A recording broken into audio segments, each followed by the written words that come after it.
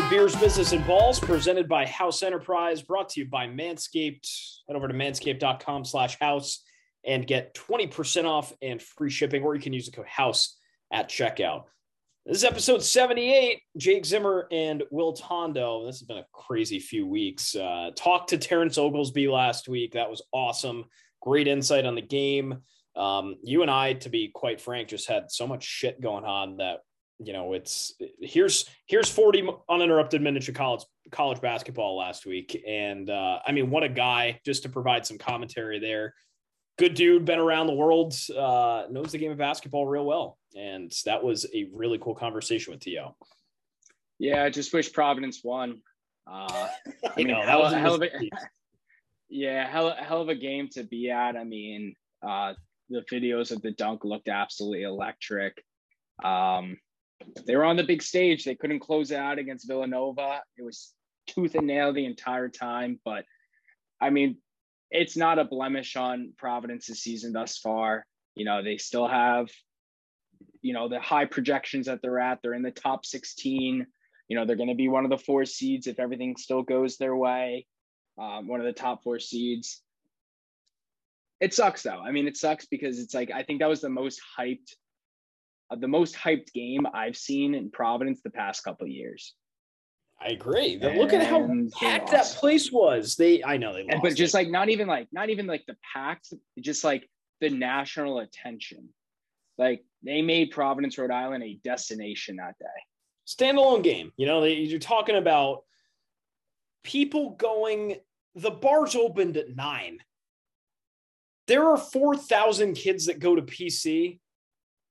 They sold 3,000 student tickets. Yeah. That's nuts. They were there at 4:30 for the doors to open at 6:30. That was huge. That was huge. And they lost. It's insane. And they lost. C'est la vie. I can't stand Villanova. Oh, UConn, big win over Villanova, though. 71-69 is the final. Man. All eyes on college basketball, though, now. The Super Bowl's done. We'll talk a little bit more about college basketball after our interview. Good guest this week, too. Gary Goldberg. We talked to him a few weeks ago, finally getting the chance to run this interview. I mean, really smart guy, Gary Goldberg, CEO and founder of Squad Locker, Rhode Island's #1 ranked startup, disrupting in athletic wear, merch, all that stuff, the official merch partner of House Enterprise. Very cool to hear his insights, raising a lot of money for sure. Awesome conversation. We talk some beer, we talk some food in Rhode Island, all that good stuff. Let's have some beer ourselves. Been having a lot of good beer recently. The Rhode Island Brew Fest, we're now 2 weeks in, have not updated my Untapped. Let's see if I can do it in less than a year and a half this time. I think I can. I think I'm going to make some time this week, but we'll see. I think I'm just going to put the conspiracy theories to bed about if I'm going to let it go on any longer until the next Brew Fest, but still catching up, still trying to process all of the good beer that we had. What's on tap for you this week? So I stopped at Treehouse in Sandwich this past weekend, Sandwich, Mass, Cape Cod. Would highly recommend. Very, very different vibe from the original Treehouse. I haven't been to the Deerfield one. I haven't been to the other, you know, I think is there one other location? Is it just a 3? Sure. I thought there was 4. There's one more somewhere. Somewhere. Oh, Woodstock, Connecticut, right? Yes. Very different location. It was right on the water, beautiful spot, very Cape Cod vibe. It's much smaller, but they had a great variety of stuff. And it kind of just seems like an upscale boutique compared to Treehouse, but like the original location in Massachusetts. But still, I mean, the beer was phenomenal. I had 3 beers there, which was another thing too. You had to buy your tickets online, your beer port tickets, and it was either 2 or 3 as the option, and there was no limit on how many you can buy. Because usually when you go to Treehouse, you can only get your 2 port tickets walking in. Yeah. You can get, I could have bought 3, you could have bought 3, anybody could have bought 3, and they're not drinking or checking.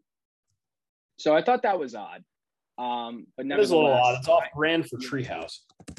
yeah, I had 3 beers that I all gave 4.5s. And because they really all deserved it. So I had Galactic Storm Peach, which was an Imperial double, Very Hazy Mango, another Imperial double, and a Oreos and Miles to Go Before I Sleep, an Imperial Stout double, Imperial Milk Stout double, all 4.5s. I mean, the flavor profiles matched all of them exactly. Flavors of Oreo coconut, flavors of peach, flavors of mango. The IPAs were hazy and juicy. The stout was jet black, but tasted perfect. 4-5 for me across the board. Great stuff. Treehouse, again, never misses. They really don't. And it's so interesting that it's like a boutique kind of place. I always wondered what it was like. And we've seen pictures. It's, I think, close to the beach, to my knowledge. Right on the water. Right. Yeah. Oh, you did just say right on the water. That's right. Yeah. I mean, that's a really weird interesting. It was interesting. Yeah, it's a weird place to put Treehouse, but it almost makes sense, right? You kind of have to brand it as something else, which it seems like they're doing. And again, it was packed in the winter on the Cape, so people still come to that destination. Obviously, it's closer for some people to go there than where is it in Massachusetts? It's not Cannon. It's Charlton. Oh yeah, I thought you said Canton. Yeah, gotcha. Charlton, yes, Treehouse. Yeah, Trillium's in Canton, but no, I mean, I highly recommend it. I'm sure in the summer that place is jam packed every day. I mean, we got there right when it opened. You had to like book your spot, so like our session was 12 to 3, and people were in the parking lot at 11:30 ready to go. They had like 5 or 6 people just running cans. Yeah. So yeah, interesting stuff. Cool. I'm sold. I think we need to take a trip out there separately over the summer or something like that too. I'm pretty pumped to see what they're coming up with lately though. Yeah, Treehouse. It speaks for itself. I will also do a Massachusetts beer. I went to Notch in Salem finally. I pass it almost every time I'm up there. We went, kind of chilled out, had some good beer. Let me say, I think the vibe at Notch in Salem, let me just float this out there.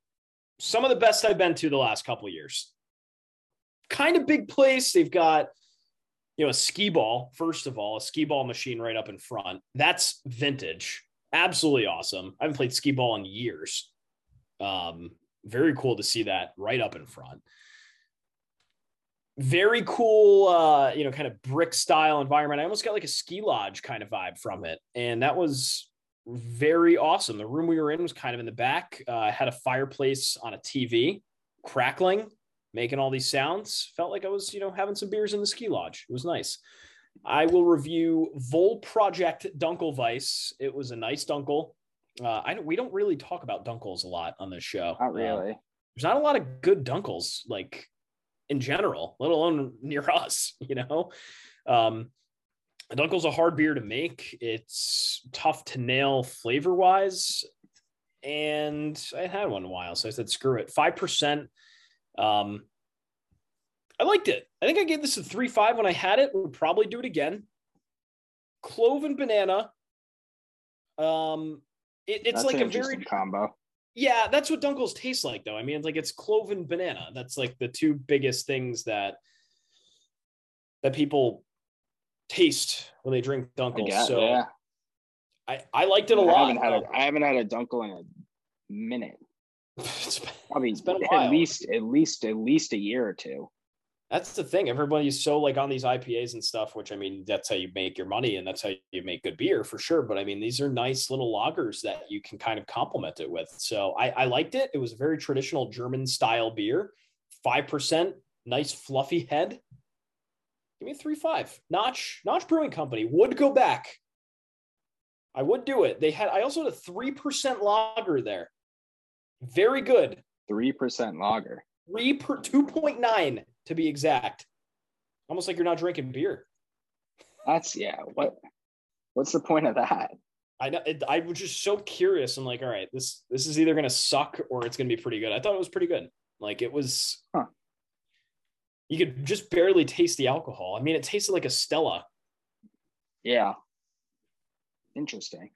Yeah, I would go back to Notch. A lot of beer on tap there. They've got a bunch of IPAs too. There's Salem's a weird beer town. They've got East Regiment Brewing Company up there. They've got a few others up there.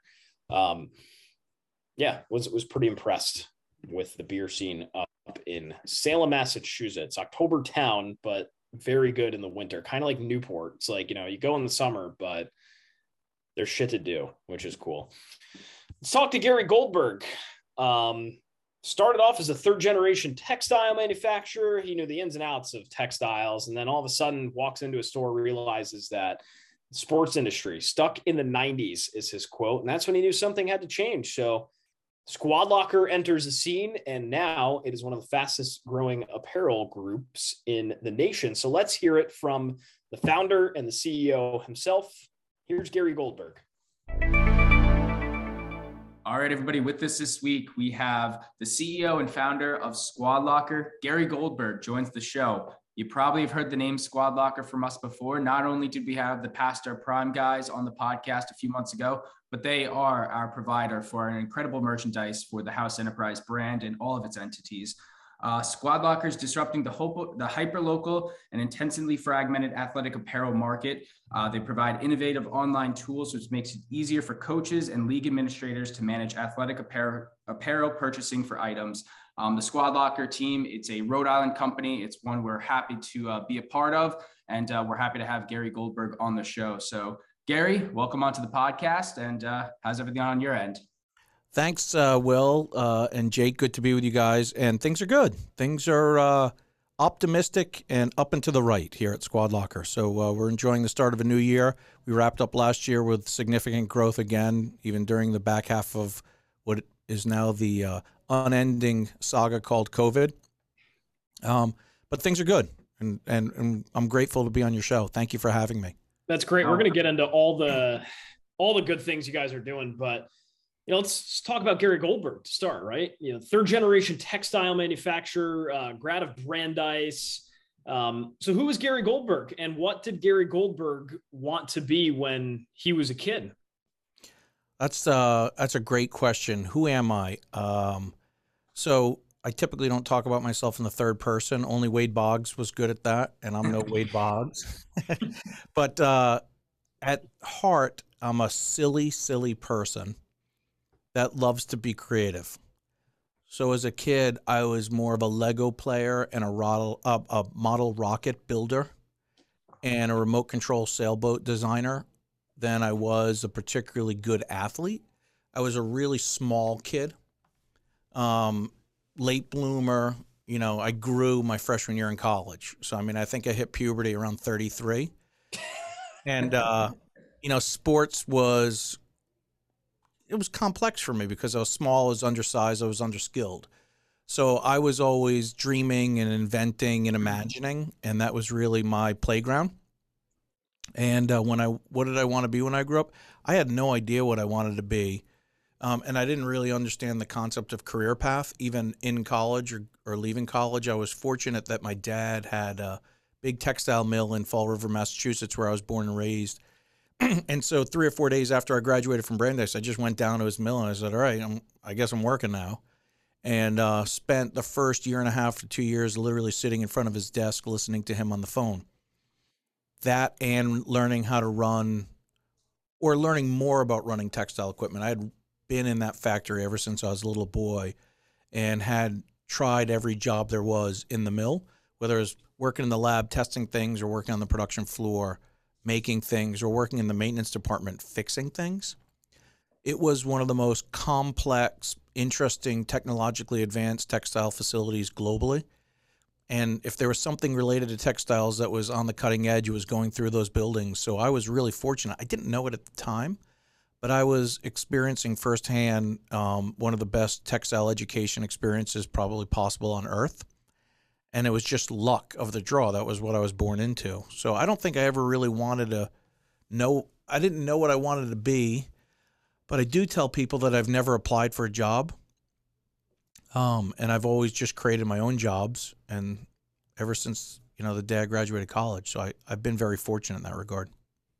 And your resume takes you through, you touched upon obviously those, excuse me, the days with your father, but of course, you were the CEO of Case the Music. You then are now currently still the CEO of Clear Brands LLC, and then of course the CEO and founder of Squad Locker. That journey from Squad Locker starts, around the 2015 timeline. But what was that aha moment for you that triggered you to create this inception of Squad Locker? So before we get into Squad Locker, we should just talk a little bit about Case the Music. Yeah, of course. Nobody knows anything about it. You can Google Clean Brands. I really don't do much with that business anymore. The business runs itself. It's got a capable management team around it. I check in on it once every 3 months for like 5 minutes. Case the Music was a really cool business. And one, guys, you're a little younger than me, but do you ever have a moment in your life where you regret not doing something in a different way? Sure. Of course. So I was playing in a band when I graduated college. I was really frustrating my dad because he wanted me full-time, committed to what he thought was a career. I was a shitty musician in an average band in Boston, which was the best. There's nothing better than being a live performer in a town like Boston, particularly on a show like Beer, Business, and Balls. I used to play right near Fenway Park. All the colleges were there. Lots of beer, lots of fun. At the same time, during the day, I was running a department in my dad's facility called the Heat Transfer Print Department, which was early into sublimation printing, which is the way most of our uniforms are made today. And, I was playing around in that and playing in a band, and I went to go buy a guitar bag for a new guitar I got, and all they had at the stores was black. And every day I'm printing all these cool prints, like Harley Davidson prints and tie-dye prints and everything. So I took some fabric, brought it to a local sewing shop, and made guitar bags and patterns and prints. And took that from that concept to a full retail assortment across the entire United States in the course of about 3.5, 4 years, which eventually led me to a journey to go to Mexico, where the NAFTA agreement had just been opened up, to access lower cost labor to get my manufacturing costs lower. It was Case the Music in a sea of black bags that I came out with multicolored vintage tweed, tie-dye, plaids for the grunge rock scene. We became the cool bag. And then I'd go to music festivals and I'd give them to artists because I was still in the music scene. So Bonnie Raitt had my bag. Boss Gags had my bag. Bonnie Raitt had it. A bunch of other great Chuck Berry I gave one to. And I used to go to these festivals and give them to them, and then we became like the bag of choice. The reason I share that is because go-to-market, product design, disruption, it was the first time in my life where I took textiles and used my creative energy to create something new. And it really started to expose my brain in an early way to just because something isn't doesn't mean it can't be. And it probably isn't because you haven't gotten there yet. And in a lot of places in business, the world's waiting for you to arrive. It just doesn't know it. Or another way of saying that is the marketplace is waiting for you to arrive. It just doesn't know it. And so I think as an entrepreneur, you can get really caught up in fine-tuning something that is already in existence. But it's really kind of creating new things. Guitar bags, and our bags had a bunch of really cool features. And when we went to a trade show, we were the booth to be seen and the booth to be hung out at, all because of the culture of the business, which was extremely disruptive, and we didn't really care about the establishment.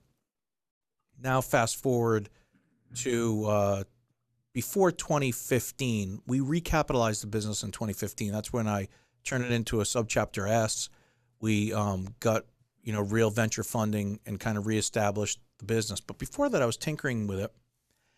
And, my wife and I, we live in Rhode Island. We've raised 3 kids in Rhode Island. We've got a 23-year-old boy, a 21-year-old boy, and a 20-year-old daughter. And all 3 of those kids went through some sort of a youth sports experience. Some of them are more intense than others. They're all 3 very different athletes, very different players. They play different roles on teams. But the fundamental thing that I saw early on was I went to a store in Warren, Rhode Island called the Gob Shop. And when I entered the Gob Shop when my kids were young, talk about 2005 to 2008 maybe, it was like I was going to the same team dealer in Fall River, Massachusetts in 1978. There's fundamentally no difference. Wooden floor, glass counter. There was very little technology, if anything. I filled out a 3-part form. I put my kid's name on it. I paid the guy $30 or $40, and he said, come back in 4 to 6 weeks and pick up your uniform. And I went home, and my wife has, as I described, a pie plate on our kitchen counter, and on that pie plate was a Bluetooth keyboard and an iPad connected to it. And she was managing the house through that iPad. She was buying back-to-school clothes, books, supplies for the home, groceries on what was Peapod at the time. It was before Amazon Prime started delivering groceries. And I would argue that 60 to 80% of the household income of spend was going through that iPad. And I saw how many kids were in the Barrington Youth Soccer League, Little League, Barrington Youth Lacrosse. And I was like, why is that thing up the street caught in 1977? Why has this not progressed? And so that was the original aha moment. From there was a lot of things to figure out about why it was caught in that space. Luckily, most of it was textile technology-based problems. So going back to my experience about being in the world of textiles, I was fortunate in the fact that I understood anything and everything that has to do with a textile-related item. So, Will, if I could look at that Vineyard Vines top that you have on, and I can look at the polo shirt that Jake has on, and I could tell you with great certainty what fiber types are in those fabrics, what the weights of those fabrics are. I could tell you what sewing equipment was used to make them. I could even argue a good, pretty rational explanation on what part of the world those are made in. And so knowing all that, it's just like, I don't know, it's just what I know. Every time I look at a piece of fabric or a finished textile item, I kind of can tell its story. And so then I looked at the supply chain around the Gob Shop in Warren and other places like that. There's about 12 or 13,000 of them across America. And they're all designed on what's called batch processing. So waiting for a lot of things to aggregate into one order to run them at once. And that lowers the cost, but it has a setup. Multi-head screen printing machine, multi-head embroidery machine, 12, 24, 36, 48 minimum orders. Well, that doesn't really align with the way that maybe I wanted to get my uniform purchased that day. I wanted to go into that store and I was like, hey, here's my money. And can I have it today?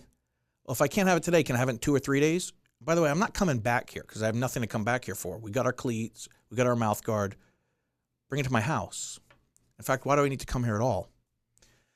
And so I started examining the need for technology to drive single unit manufacturing costs as close as possible to batch processing costs with zero setup, literally moving all that setup into the digital sphere, the digital ecosystem, so that effectively I could create almost like a soft serve ice cream machine in our factory. Hey, I want Will's shirt. Pull the lever down. Will, number 13. Hey, I want Jake's hat and short. Pull the lever down. Boom, Jake's, Max's, Gary's, whoever's on the team. I wanted them to be made individually and directly for that one consumer each and individual time. And that is super complicated. One, you've got to create an ecosystem on the front end to capture all that customer data and to make the customer sticky and inviting and fun to shop in digitally. But the other thing is then I got to connect it to a shop floor that actually brings those products to life in a very, very short time frame. And so that's kind of a very high level of the Squad Locker journey. Its problem, which is long lead times, awkward customer purchasing experience, open and close windows, times you can buy, times you can't buy, unlike any other consumption pattern in the United States. If you want a car or you want to buy a book or you want to buy a TV, you don't wait for the ordering window to open. You just go get it, right? And, the United States, up until the last 18 months, has been a really robust supply system where you could effectively get anything at any hour of the day. And so I wanted that experience for youth sports. I wanted that experience for schools. And now we're looking at that experience for corporations as well. That's kind of a long-winded explanation of what we do and how I got here. Yeah, the bottom line is that people are bought in here, Gary, because you guys have now raised by our count over 40 million bucks. You just did a $20 million Series C round last year, which, by the way, it looked like I think that's the largest in Rhode Island out of any startup. ABS Capital Partners and Causeway Media Partners. Walk us through, getting the word out there, right? You have this idea, you have this concept that works, you've identified, you've had a laser focus on what that problem looks like. And now you have to go convince other people to basically back you guys up with money. What did you learn about Squad Locker, and how did that evolve through that journey as well? Well, that is the one of the most complex things about, running a fast growth technology-backed business. We burned cash. So we had not been profitable. We're approaching profitability now. So we needed fuel for the jet engine or the rocket engine, and that fuel is cash. And so just because I like the business doesn't mean it's a good business to invest in. And just because I'm a good guy doesn't mean it's investable. Those are important components, because I would argue that most of the people that have invested in our business invest in the people as well as the idea. And so if you don't have both simultaneously, if you can't articulate your vision, if you don't appear trustworthy, right? If you've burned people in their past, people find out about that stuff. So, one of the things I always tell my children is the world is run by people, and your reputation is the one thing that you have for you, and you have to preserve it no matter what. Operate with great integrity. In fact, in our leadership circle here at Squad Locker, that's one of the quadrants is integrity, like doing the right thing when no one's looking. But raising money is hard, and it's a tireless, exhausting process. If you think it's going to take 3 months, it's going to take a year. If you think it's going to take a year, it's going to take 2.5 years. And you have to be prepared to be said no to as often as you can imagine. So I probably in the Series C raise had 100 solid no's.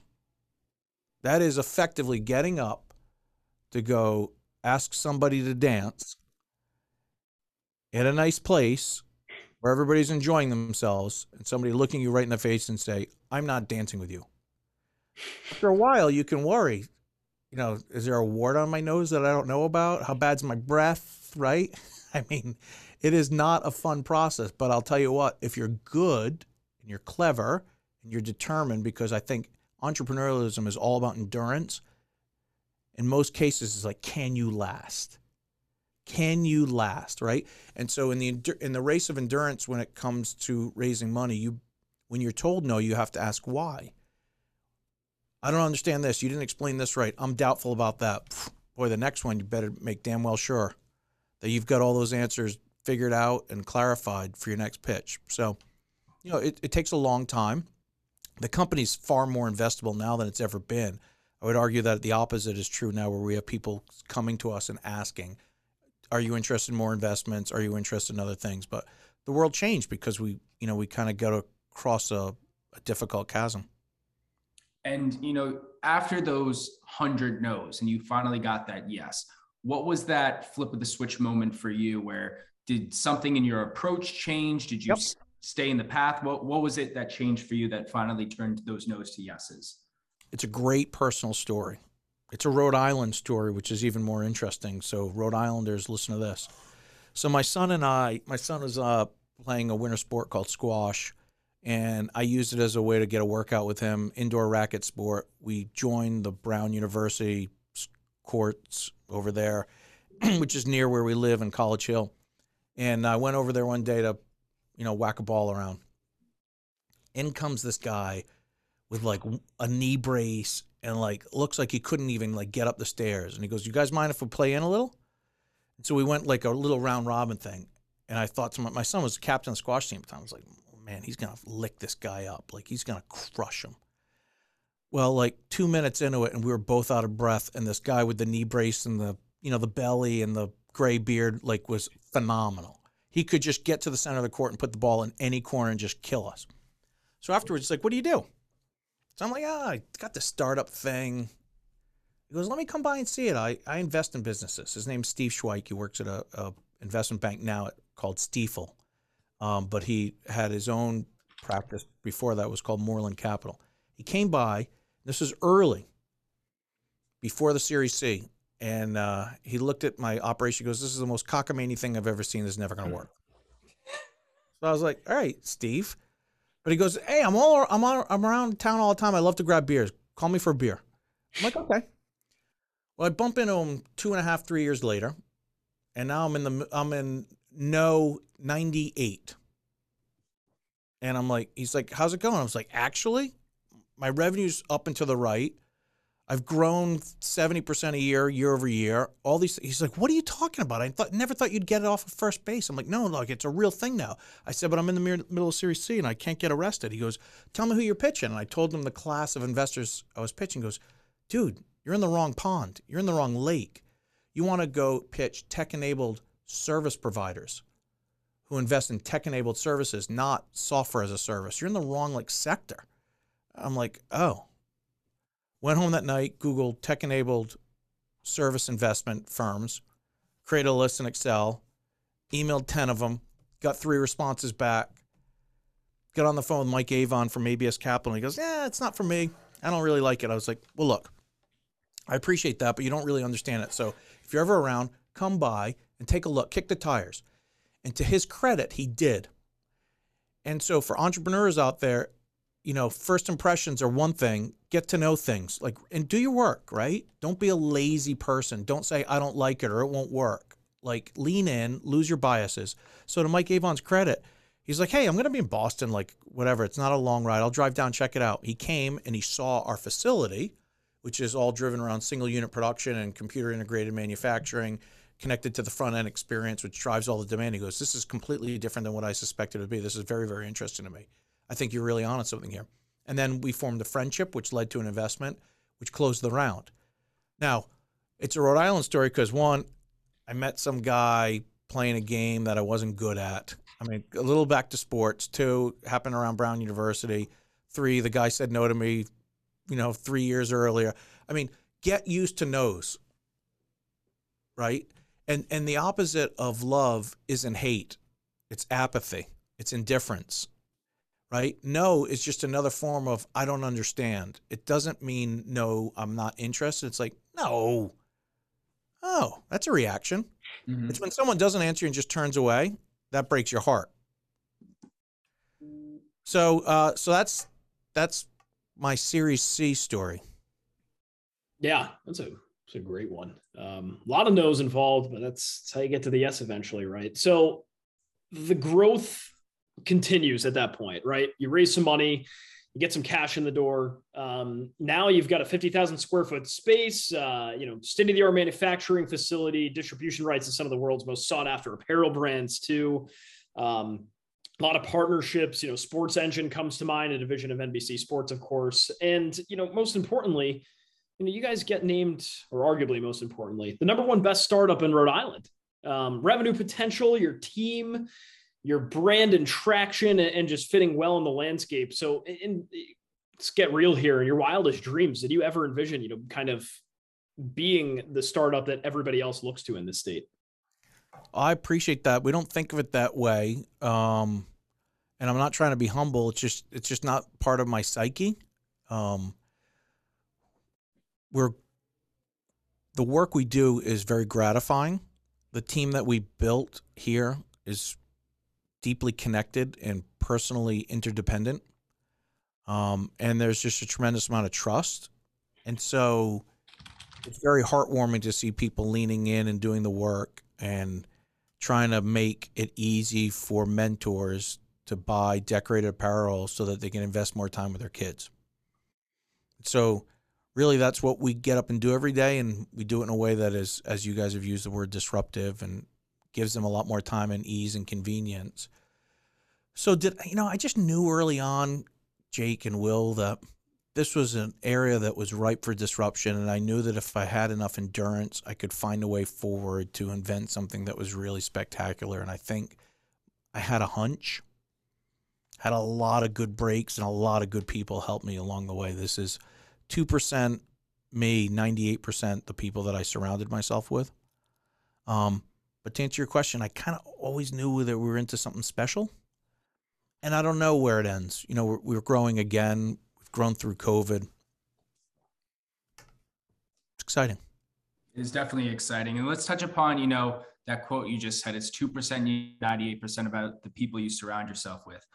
You built yourself a powerful team, a very reputable team as well. Jim Day, VP of Global Supply Chain from the 47 brand, Jim Malika, SVP of Digital Marketing and Consumer Engagement for Under Armour, and of course, the two gentlemen that are right behind you, and Tip Fairchild and Dan Copen. This team that you've built, obviously it's through different connections, and you know, you built what you needed, and you found the people that filled something that you might have not had yourself.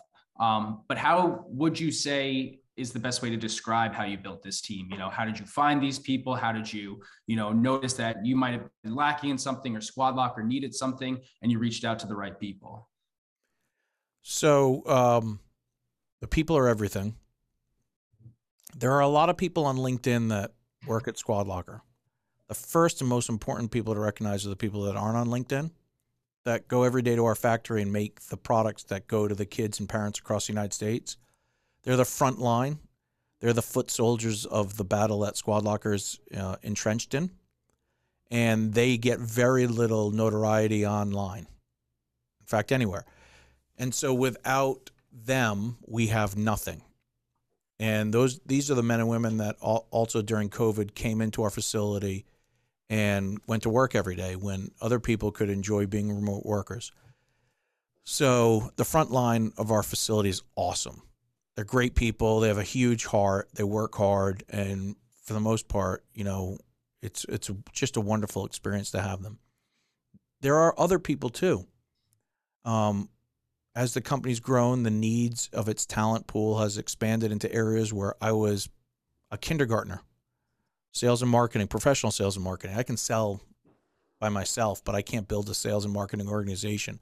We recently hired a guy by the name of Scott Brazina, who's president of the organization, who has a 20-something year career of building, you know, significant revenue streams in the hundreds of millions to one of them, which was $1 billion. You know, we've got Stephanie Mirando, who's running our marketing department, Deb Dickey in customer service, just to name a few, and Hillary Hanners now, who's our HR director. I mean, and again, just to name a few, I'm not purposely limiting names or people, but you're right. I did make it a point to surround myself with people that are more capable and better skilled at the jobs that I'm hiring for than I am myself.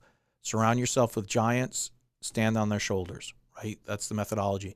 And George Overholtz, our chairman, early on in the organization when we had maybe, I don't know, 10 people, 10 employees, he said, your number one job will become the chief recruiter for the company.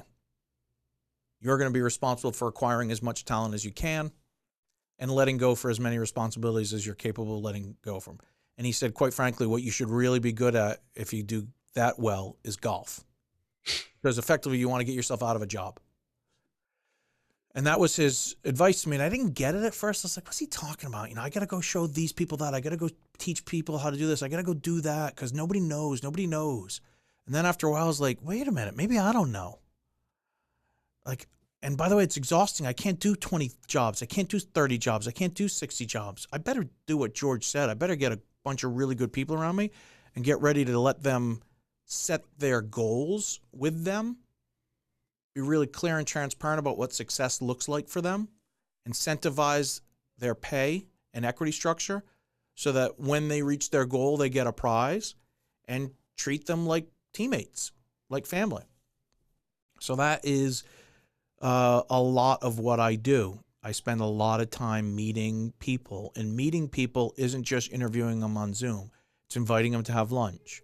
It's learning about what their family's like. What do they like to do in their personal time? I know more about my employees' personal lives than one would necessarily think. I know which people have children with disabilities. I know which people have children that are educationally focused, sports focused. I know one family that likes to garden. I know as many things as I can because I understand that these people are an important part of my success and the company's success.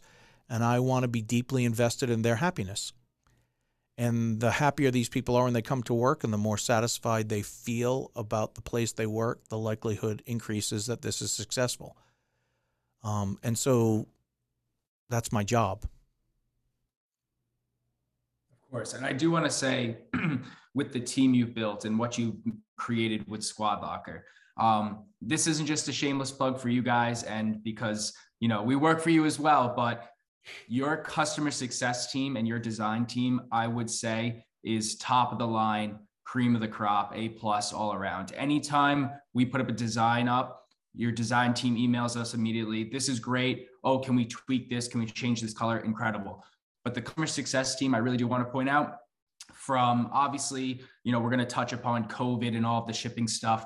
Anytime someone purchases an item from our store, they're always emailing with updates. They're always, you know, super communicative. So I just want to, you know, point that out to you, that those people on those teams are doing an amazing job, and we appreciate it. And so do the supporters of the podcast and the brand as well. Yeah. So customer satisfaction is the key driver of my personality. It's a culture that we've invested in here at Squad Locker. One, because our single unit fulfillment allows us to make things right instantaneously if something is wrong. And so in the world of custom apparel, it's very unusual to be able to return something that's been customized. Well, we actually don't tell you to return it. We just say to you, well, if it didn't fit and you don't like it, we'll just make you another one for free. Why? Because we want you to be happy, so you spread goodwill about the company. But two, the team or the school or the corporation that you report into wants to know that their constituents are being handled with care.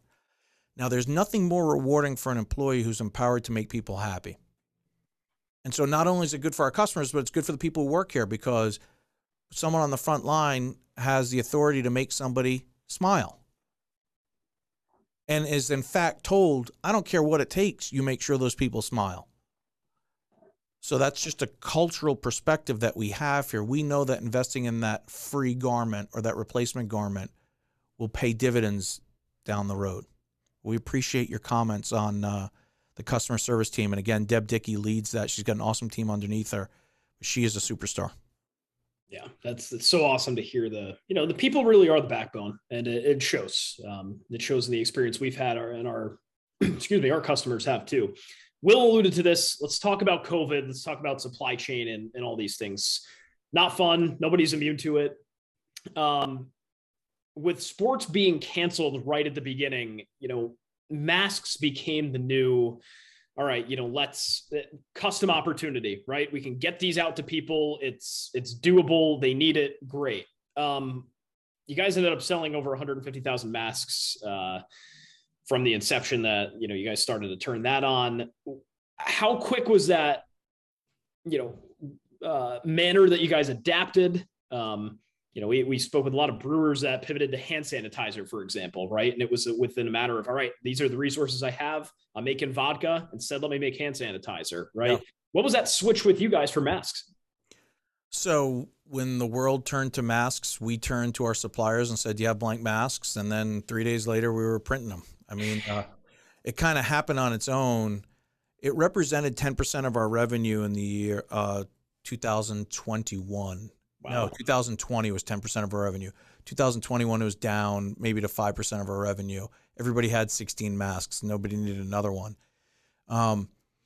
And COVID in and of itself, was super challenging. The beginning was devastating to everybody. We lost significant revenue. But as soon as the world figured out that kids are somewhat safe to the disease and parents just need to stay separate on the sidelines, and kids started participating again, not at 100% participation level, but even 50% participation level, the use of Squad Locker doubled and tripled relative to pre-COVID, because we're a single unit, ship direct to home, contactless delivery system.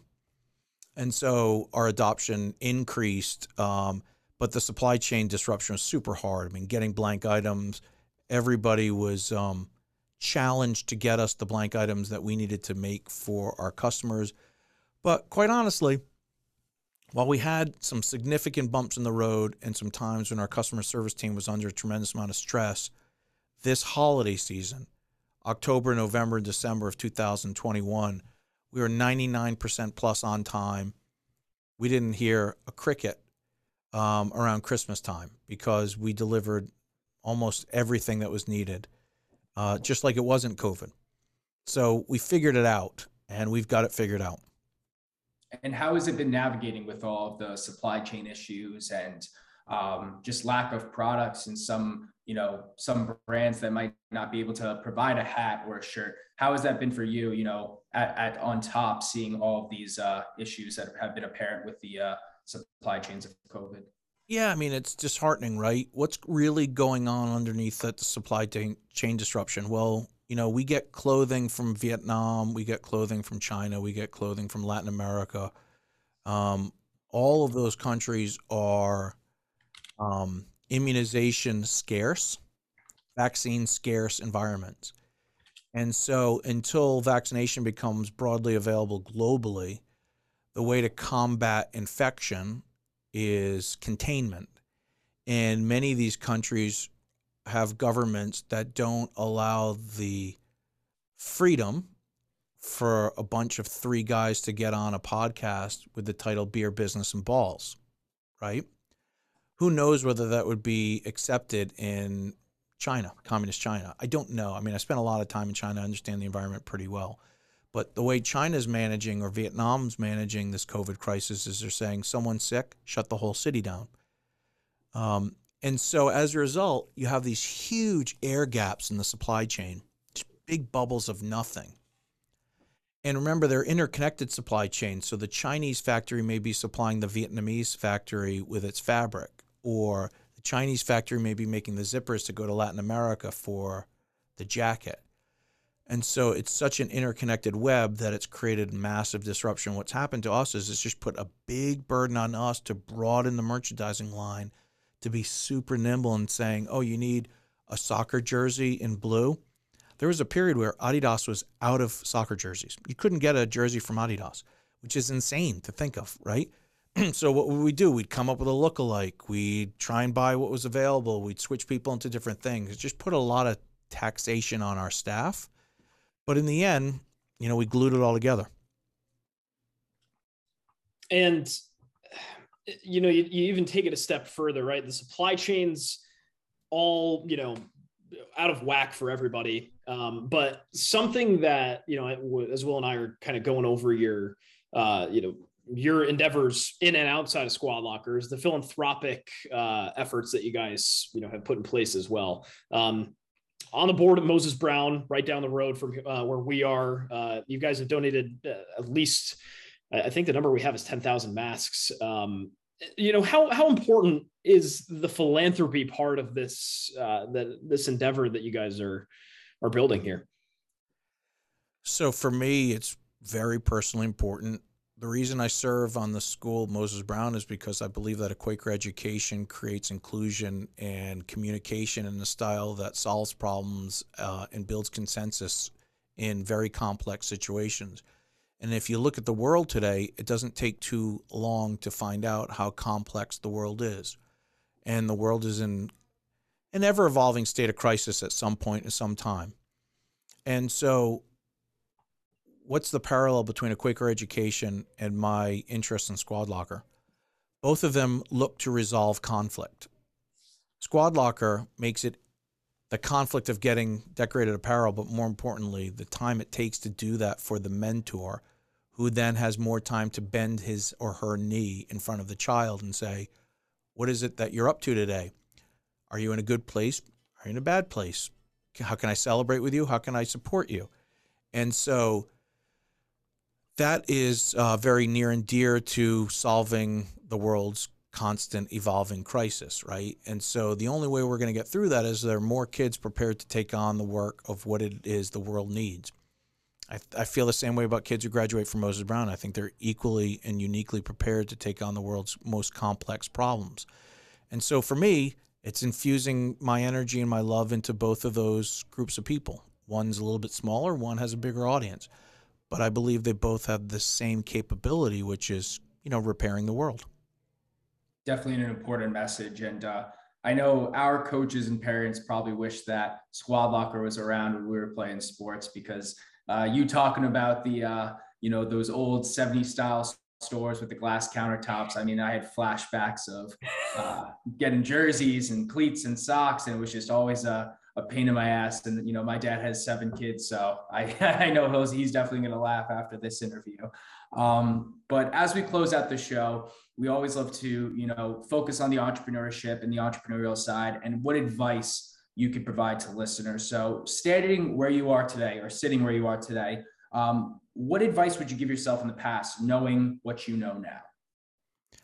So I've gotten asked this question a few times lately from some young people because my kids are leaving college and their friends are trying to figure out how to figure out their lives, so to speak. I've boiled it down to 2 very basic and simple things. 1, you have to become good at something.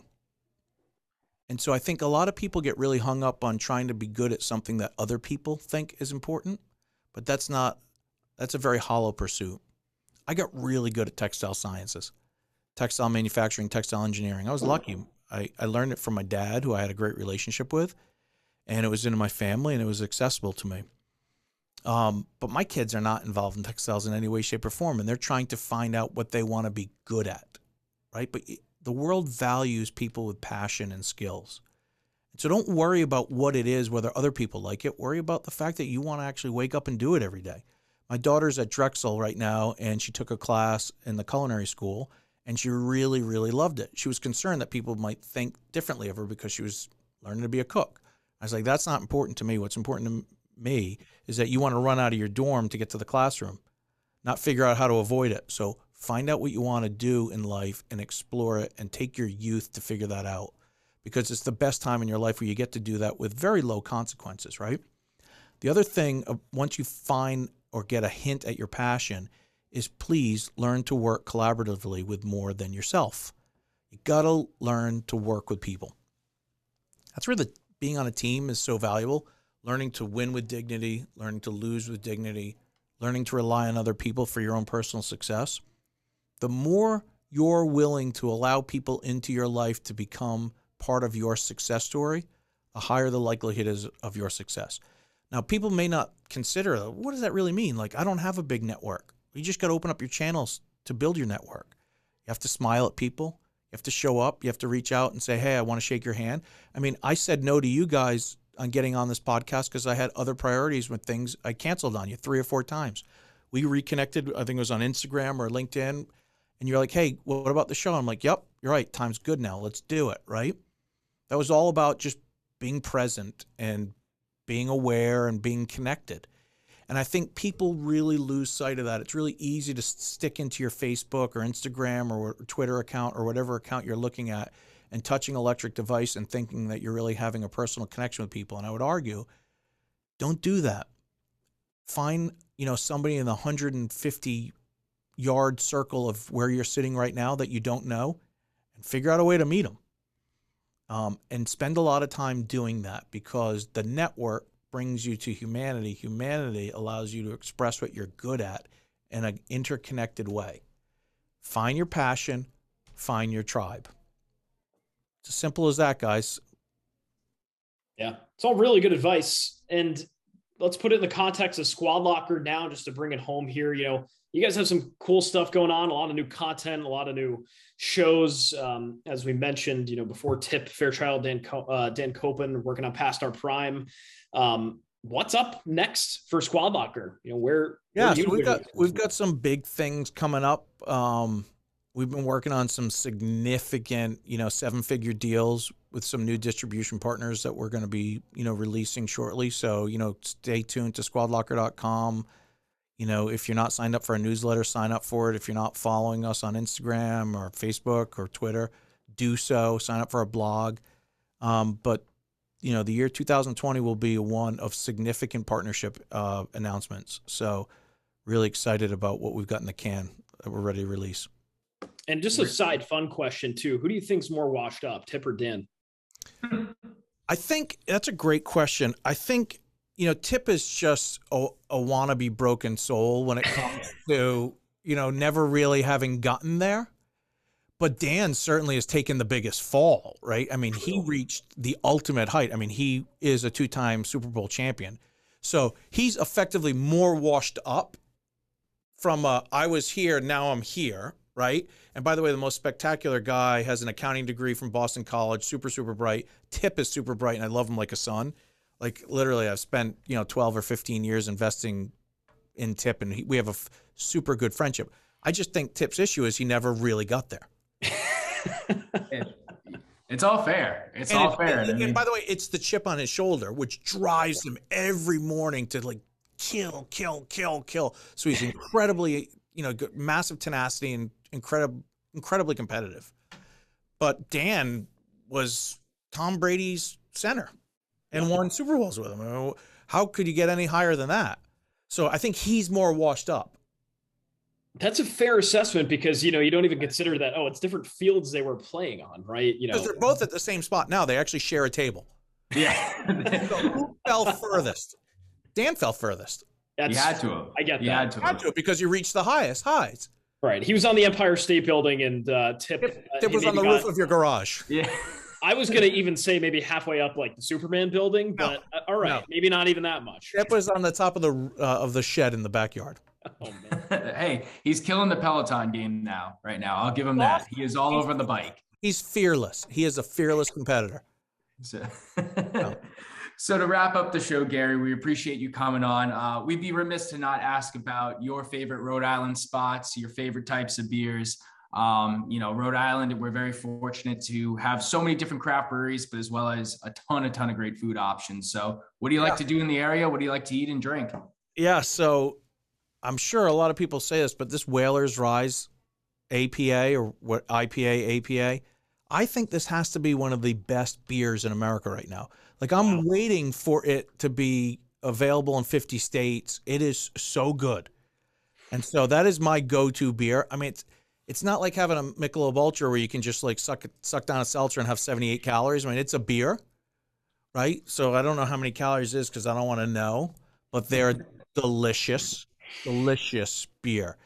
As food goes, what's funny about food in Rhode Island? Food in Rhode Island's really changed. When I was in my teens and 20s and even early 30s, Rhode Island food was like top of the world. Al Forno, Federal Hill, Capriccio's. It was like known across America.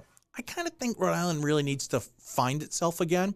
There's some great places to get food. I had a phenomenal meal at New Rivers, which is down at the bottom of Angel Street, right where it hits like South Main, North Main intersection down there. Had a phenomenal meal there the other day. There's some standards like Hemingway's and places like that, but I'm waiting for like the cool breakout chef-inspired experience that Rhode Island really was known for. North was great when it was up in that cool little place. Like that was a really neat restaurant. It was in like DeLongo Square, some weird name of a square behind the police complex on the other side of the highway. But then it only had like 8 tables, impossible to get into. That was a really special dining experience. Then they moved to the Dean Hotel, and it's kind of okay now. I don't know. It's weird.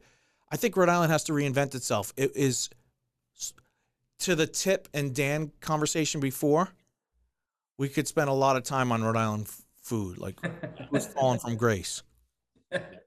That's fair. That's fair. And hey, maybe your next adventure post Squad Locker in parallel is the new dining experience in Rhode Island. You never know. You never know, John. I don't know. I think I will say Chomp might be on its way to getting there, right? But Chomp is awesome, but I haven't eaten there in a long time. I used to eat to the one in Warren when I lived in Barrington. That was a great place. I haven't tried them, but I'd like to.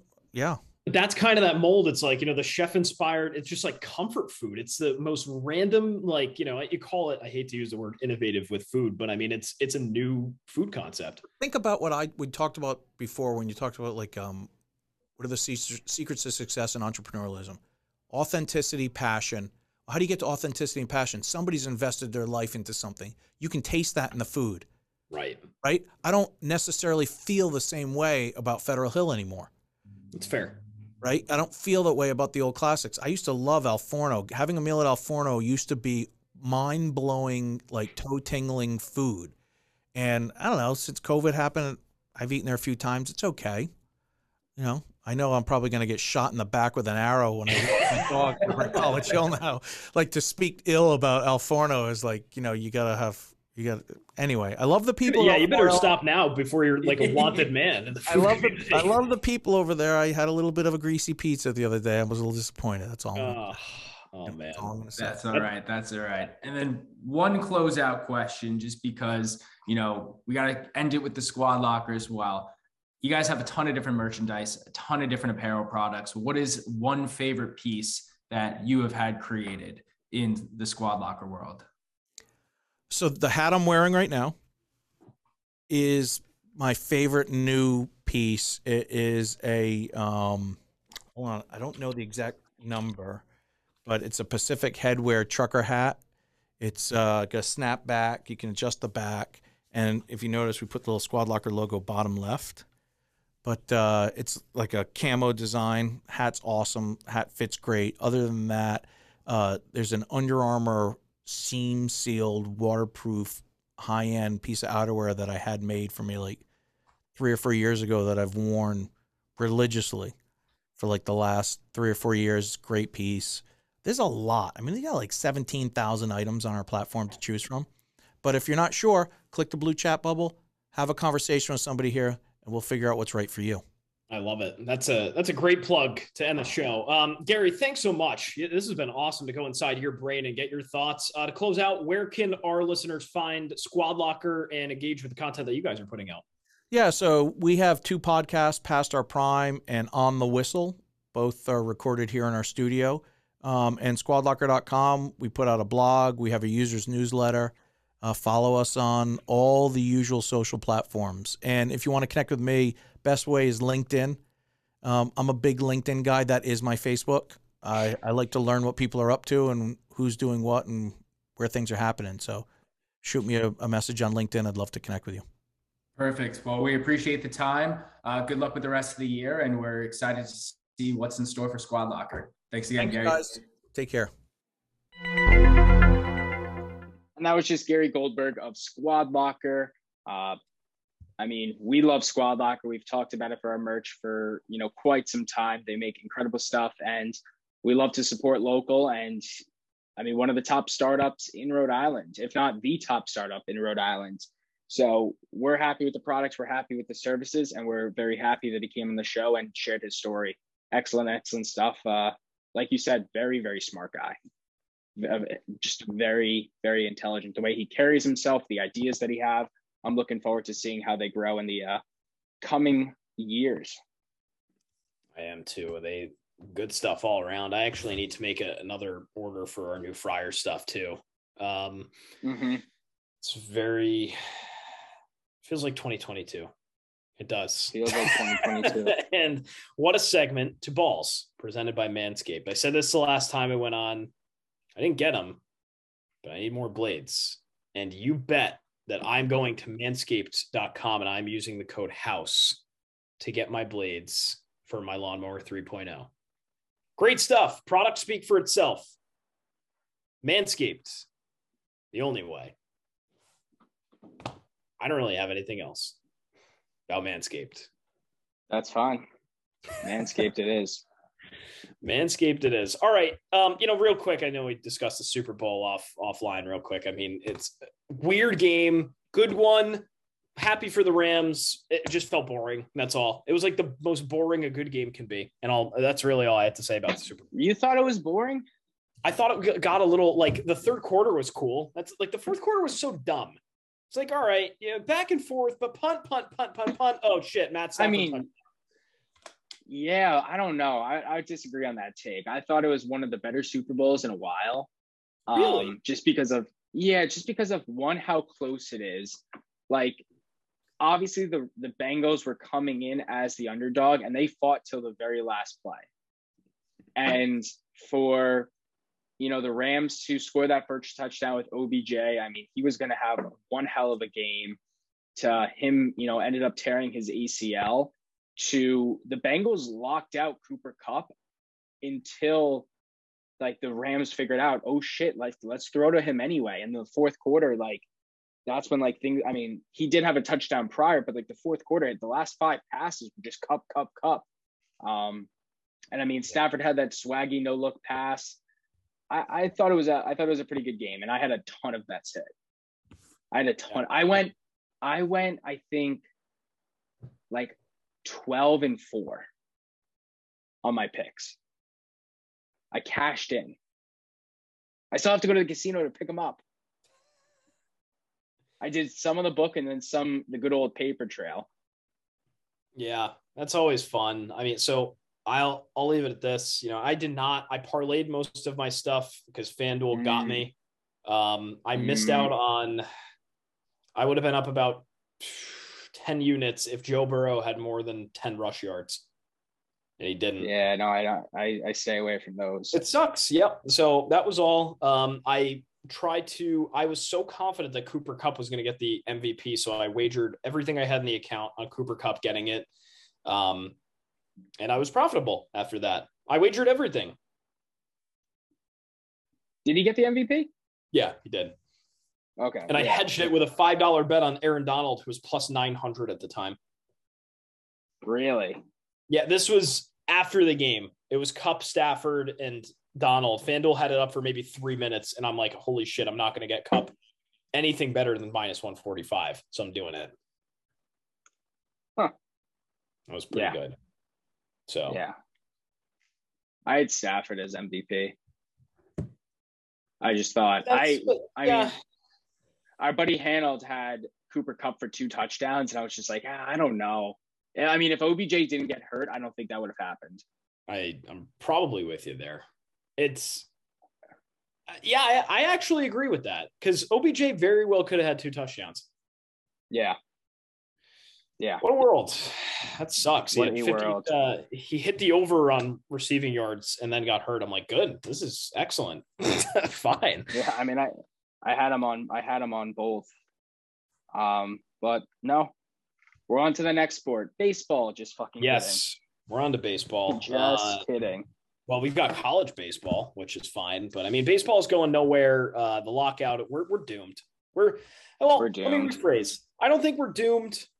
I think there's a light at the end of the tunnel because, I'm just thinking this through today and like, it's too much money tied up that the owners they're not going to want to lose out on more money. So they've got to do something. They've got to budge. They have to. I mean, it's nice that they had back-to-back meetings. Yeah. But I mean, still. And it lasted longer than 15 minutes, which is good. It's just embarrassing. It is. The sport's going to hell in a handbasket. It really sucks. I mean, college baseball, we'll give that a quick shout out, though. Hey, Bryant, get the fucking brooms out. Swept East Carolina, number 12 in the nation. Beat their ass day one. Got them on a reversed walk-off on Saturday and then beat them by a run on Sunday. Done. Mm-hmm. College baseball is going to be good. No, it's kind of wild because college baseball is finally getting more and more publicity because a lot of these major media outlets that cover the MLB are just like, fuck, where do we turn our attention to? And I think it was Carabas who said it best. He goes, like, if you just love the game of baseball, like, watch college ball because you can just tell these guys are just so fired up and passionate that you don't normally get to see that a lot in the MLB. And that's not saying that MLB players aren't passionate, but it's a longer season. No one really gives a shit about an April baseball game that goes into the 11th inning, right? It's like people like these players, it's like they look all year for this and they're just like, hey, we have a small window to get this done. Let's do it now. And they're trying to make a name for themselves and they get away with a little bit more in terms of like celebrating, but yeah, no, I mean, I definitely want to follow along a little bit more closely. Obviously, like, you have those teams like Vanderbilt, LSU, they're always going to be at the top, but we have some love for Bryant making rankings, 22 in the nation, I think right now after that sweep. Right. Don't sleep. I know. Some good stuff. Yeah, with that college basketball too.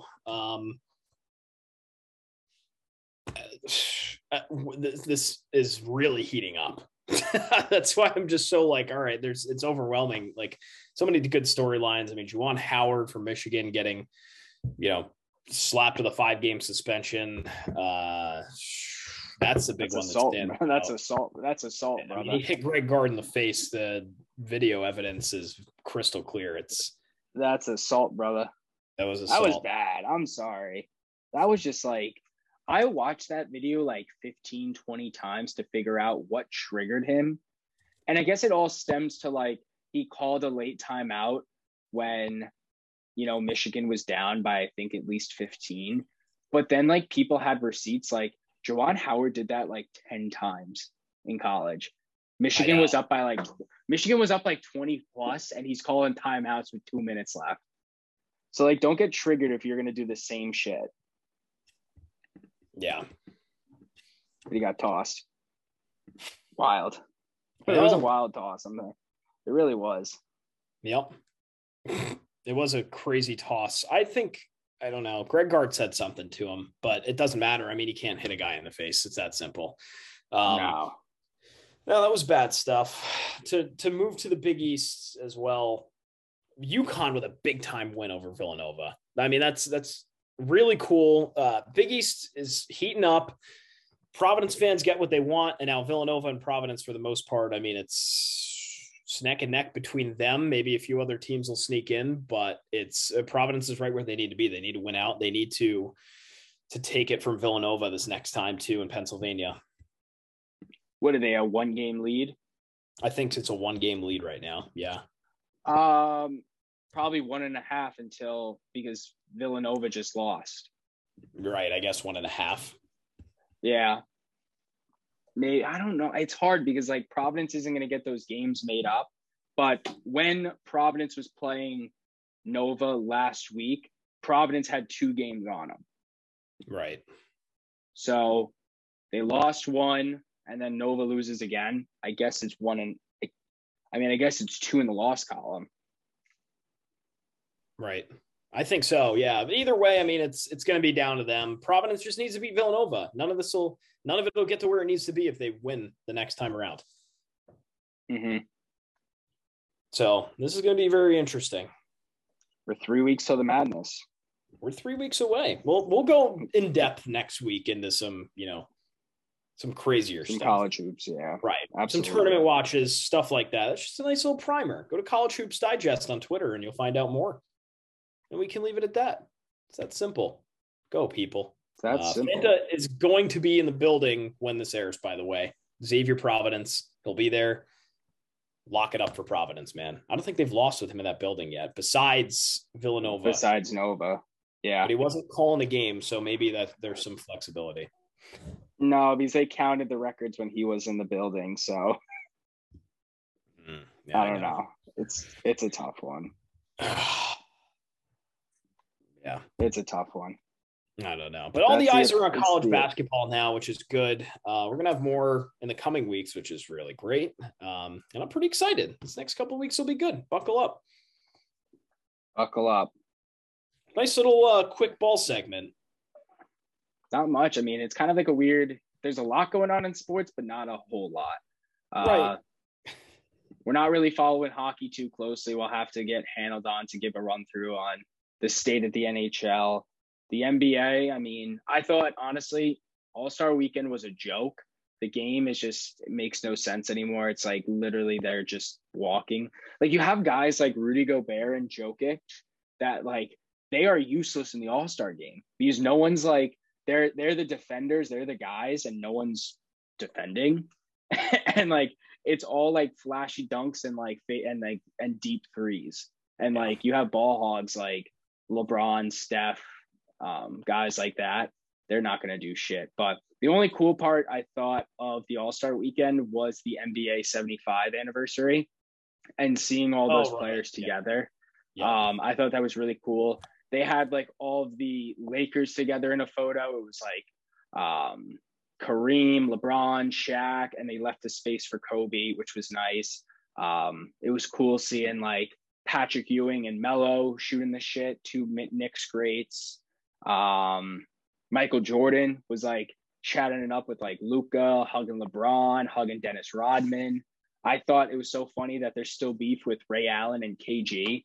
Like he like daps up LeBron, who like they won Ray Allen's second ring obviously was with LeBron, but like KG's right next to him, just being like, "You're really not gonna dap me up right now? Come on, man." So I thought it was just funny. Yeah, to wrap it up, I mean the NBA All-Star Weekend sucked. That was the only good part of it. That was the only good part. Yeah. I mean, Obi Toppin did win the dunk contest, which is cool as a Knicks fan, but man, what a boring ass dunk contest. We don't have it like we used to. Yeah. Not have it like we used to. It sucks.